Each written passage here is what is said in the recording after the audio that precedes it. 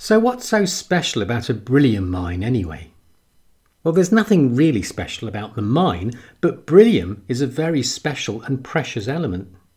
In the late 21st century, the deep space probe Virgin Galaxy returned to Earth from a planet called Luminum that orbits the star Copernicus, or Copernicus, as my old astronomy avatar used to say, in the constellation of Cancer.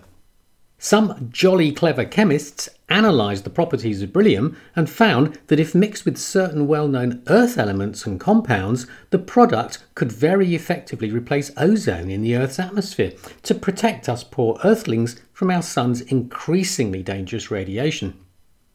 It was a jolly brilliant invention, which might be why it was called beryllium, I suppose, but I might be making that up.